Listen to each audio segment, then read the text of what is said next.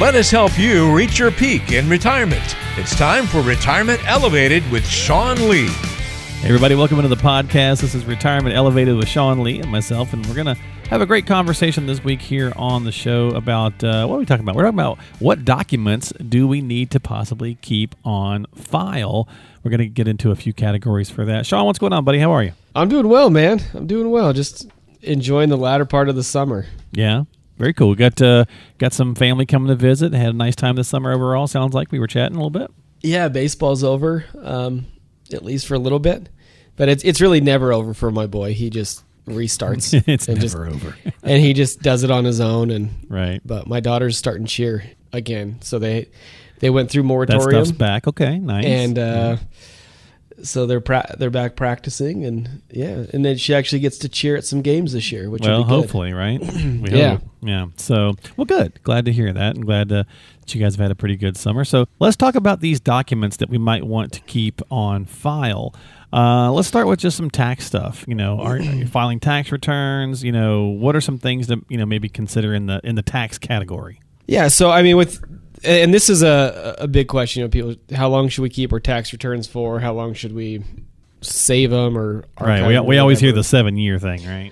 Yeah, but really, I mean, you need to at least keep 3 years of your state and federal tax returns and all that supporting documentation on file. And that's W-2s and 1099s and year-end statements from banks and investment accounts. You need to make sure that you have all of that. If you think you forgot to report some income on your returns, and it's more than 25% of your gross income. So if you had to do an amendment or whatever it may be, you need to keep 6 years of those returns on file. Okay. Now, if you're claiming a loss for worthless securities, you went in, you bought some, whatever. Right. Or a bad debt deduction that was written off. You need to keep those records for 7 years. Okay. Anything with like a taxable gift type of thing, inheritance, something along those lines? Yeah. So if you're lucky enough to either receive an inheritance or receive a gift that was taxable, you have to keep what's called your 709 on file, and then what's called your 8971 or your 706 issued to you. So those are all the supporting docs that the government gives, and you just need to keep those in your permanent records. Okay, and that's for like taxable gifts and inheritance. So and that's not for everybody, but when you have those situations. So if that's the case, you're probably familiar with those terms. Right. All right. You filled out that form if you received one of the two. Yeah, right. If you got the money, you filled it out. Yeah. Okay, healthcare docs. Let's talk about a couple here. Medicaid. What are we talking about here? When we're applying, anything we need to keep here? HSA stuff? Anything in that range? So let's talk about Medicaid first. So Medicaid has a 5-year look back provision. So any assets that you gave away within the most recent 5 years, Medicaid can actually count towards your asset pool. So just keep all financial records and records of transactions for 5 years. If you have a medical, an HSA, you need to keep all your receipts from that year, from the date the HSA was open. So you can go back and you can actually match up receipts for spend and things like that. If you're on Medicare, you just keep your Medicare summary notices. Now, when you're talking about the look back, because we saw kind of a run on this a few years ago before COVID and all that stuff, but people always wondering. And I imagine maybe it's still going on. I don't know. But people saying, hey, well, what if we, give the house away to our kids or something like that? And then if we have to, get some assistance or whatever. And that's really where that 5-year thing comes back to kind of haunt or bite people in the tush, right? Right. Can I give, I got $100,000 in a bank account. Can I give that to my kids as a gift and get that out of Medicaid? Sure. I mean, you could.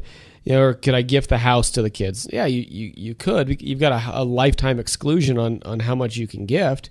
Up to a certain limit. But I mean, think about this. Like if I were to gift my house to my kids and they own it and I live in it and they file for bankruptcy or they run into some issues financially or they don't pay their taxes, well, my house that I live in is their asset.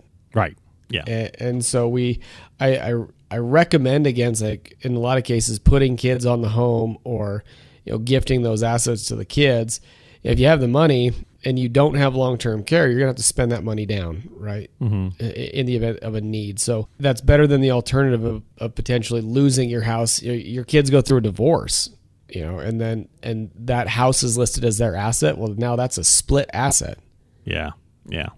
And of course, then if you've got, a contentious situation, then it just gets even worse. And yeah, and it kind of can get a little greedy and backbitey and all that kind of stuff. So never good. Yep.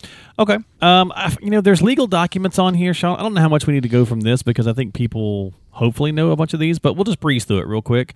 And if we're talking about keeping this stuff on file too, I guess maybe a question would be, in today's age, are we talking about on file like hard copy in a safe in the bedroom? Are we talking about, on a cloud, both? Like, what's your thoughts there? I mean, we keep hard copies of everything in a safe, but everything is also in our encrypted portal for our families. And the documents that you need to keep, your social security card. If you're a foreign national, keep your green cards and your passports and stuff like that. But you also want to keep your marriage certificates, or if you're divorced, your divorce papers.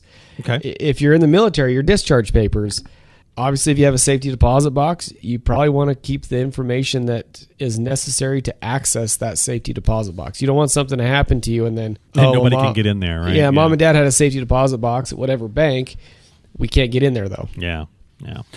Estate plans, wills, powers of attorney, things of that nature. Certainly that obviously makes a lot of sense to have that. Yeah, everything should either be paper or digital. Yeah. When it comes to your estate plan. Powers of attorney. Yeah, I mean, health directives, financial powers of attorney, all of that stuff that comes into trust.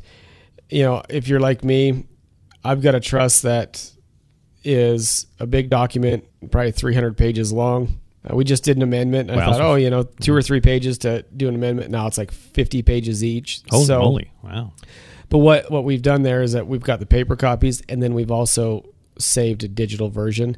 That way I can access it anywhere. If something happens to me, God forbid, my wife can access the health directives right online, right wherever she is at the hospital. Yeah. I think for some of that stuff, there definitely is some benefits to the digital age. And there's so much. I know people sometimes are like, well, I don't want to have my stuff out there. And it's like, well, your stuff's out there. If you're functioning in the modern world, I guarantee you your stuff's out there more than you think it is. So. Oh yeah. But there's definitely ways you can still be protected with cloud-based stuff. So and of course, if you're working with an advisor, as Sean, as you just mentioned, you guys have an encrypted portal, things of that nature. So there's definitely stuff out there you can do to protect yourself.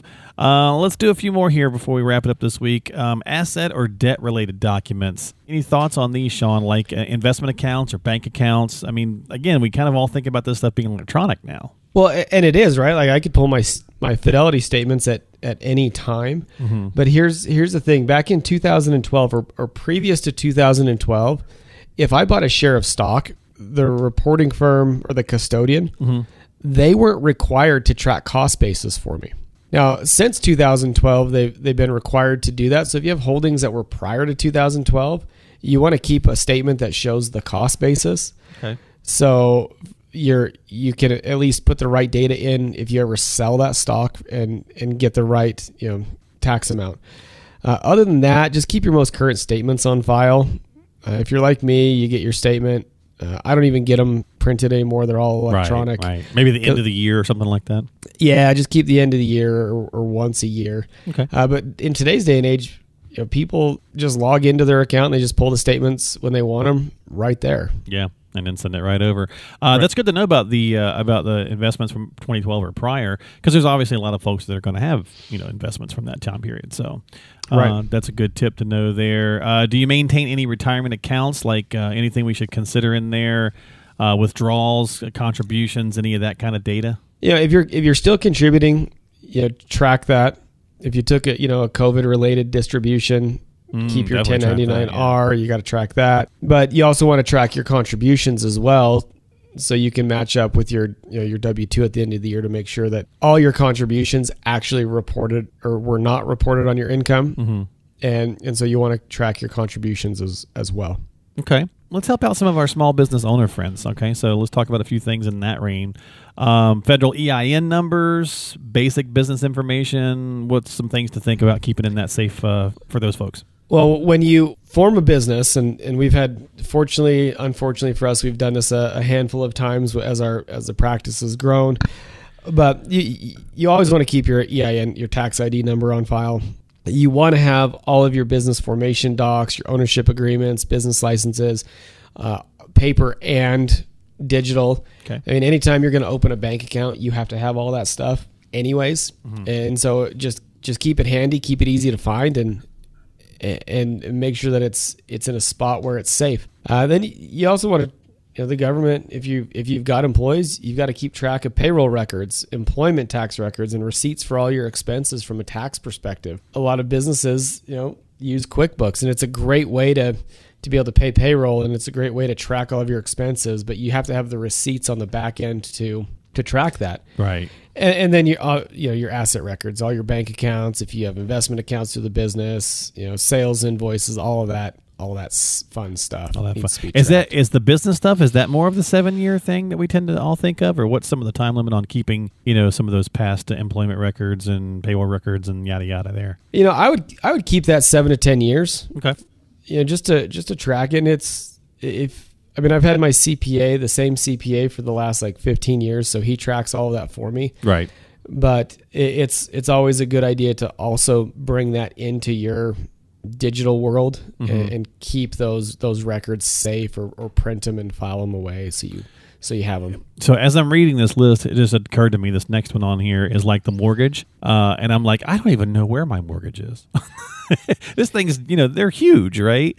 Or at least they used to be anyway. It's like, I wonder if my wife knows where we have that kept. And I'm sure she does, but it kind of reinforces the conversation today, right? Somebody needs to know where that stuff's at. Yeah, it gets, in today's day and age, your mortgage gets sold so frequently. Oh yeah, right. I don't know who I'm paying my mortgage to right now. It's somebody different than when I financed the home. Right. Yeah. But you want to keep those records on file, especially if it's a new servicer, just so you can confirm that you're paying the same interest rate, your payments stay the same, the duration's still the same. Our mortgage just got sold, and the first thing I checked was, did they maintain the duration, the interest rate, and the payment? And so you want to be able to track that stuff. And then I guess, just to kind of close it out and wrap it up here, because we've gone through a lot of these things, any other final pieces that you think are really important, like if you own property or maybe if you own property in another state, stuff like that? Yeah, keep detailed records just as much as you can. The receipts, the travel itineraries, all that stuff. Especially if you're concerned about your state income tax liability and establishing residency. There's a lot of people that we know. We're surrounded in Utah by Wyoming and Nevada. Neither have state taxes. So if you've got property in Wyoming or Nevada and you spend over half the year in those areas, you can make that your home state. So, or your state of residence. Gotcha. So you want to make sure that you're tracking that, because you don't ever want the government to come back and be like, well, you actually, you have a house down there, but you don't live there. Well, right. I do live there, and this is how I can prove it. Okay, makes sense. Yeah. The last thing we typically want a lot of times, I still think that Ronald Reagan saying from years ago is just so classic, no matter what kind of time period you're in. It's like the one thing you don't want to hear is, I'm here from the government, and I'm here to help. Yeah, exactly, right. No, you're not here to help me. They're usually not very helpful in just about anything, so they can usually make things more complicated. So there you go. So just kind of, a little CYA is what we're talking about, right? Practicing a little CYA, keeping some of these documents on file, keeping them handy. Like I said, maybe it's the safe in the bedroom or safety deposit box or a cloud-based thing, or a little bit of both, or whatever the case might be. So if you've got some questions about some things, some documents that you should have on file or should not, or things of that nature, make sure you reach out and check with a qualified professional before you take any action. Of course, as always, we'd like to remind folks about that again. So if you're working with Sean and the team, you're probably covered. If you're not, give them a jingle, have a conversation. 855-50-RETIRE. That's 855-50-RETIRE. Don't forget, hit that subscribe button for us on Apple, Google, Spotify, whatever platform you like to listen to podcasts on. If you're enjoying the content and would like to hear more, just hit that little, for Apple, for example, I think it's a little heart button that you hit that, and there you go. You're all set to go. You can find all of that at elevatemyretirement.com. That's elevatemyretirement.com, and we'll let you go this week, and we'll see you again next time. Sean, thanks for hanging out with me, bud. Awesome. Thanks, man. Talk to you soon. I appreciate it. We'll see you next time right here on the podcast with Sean Lee, managing partner of Elevated Retirement Group.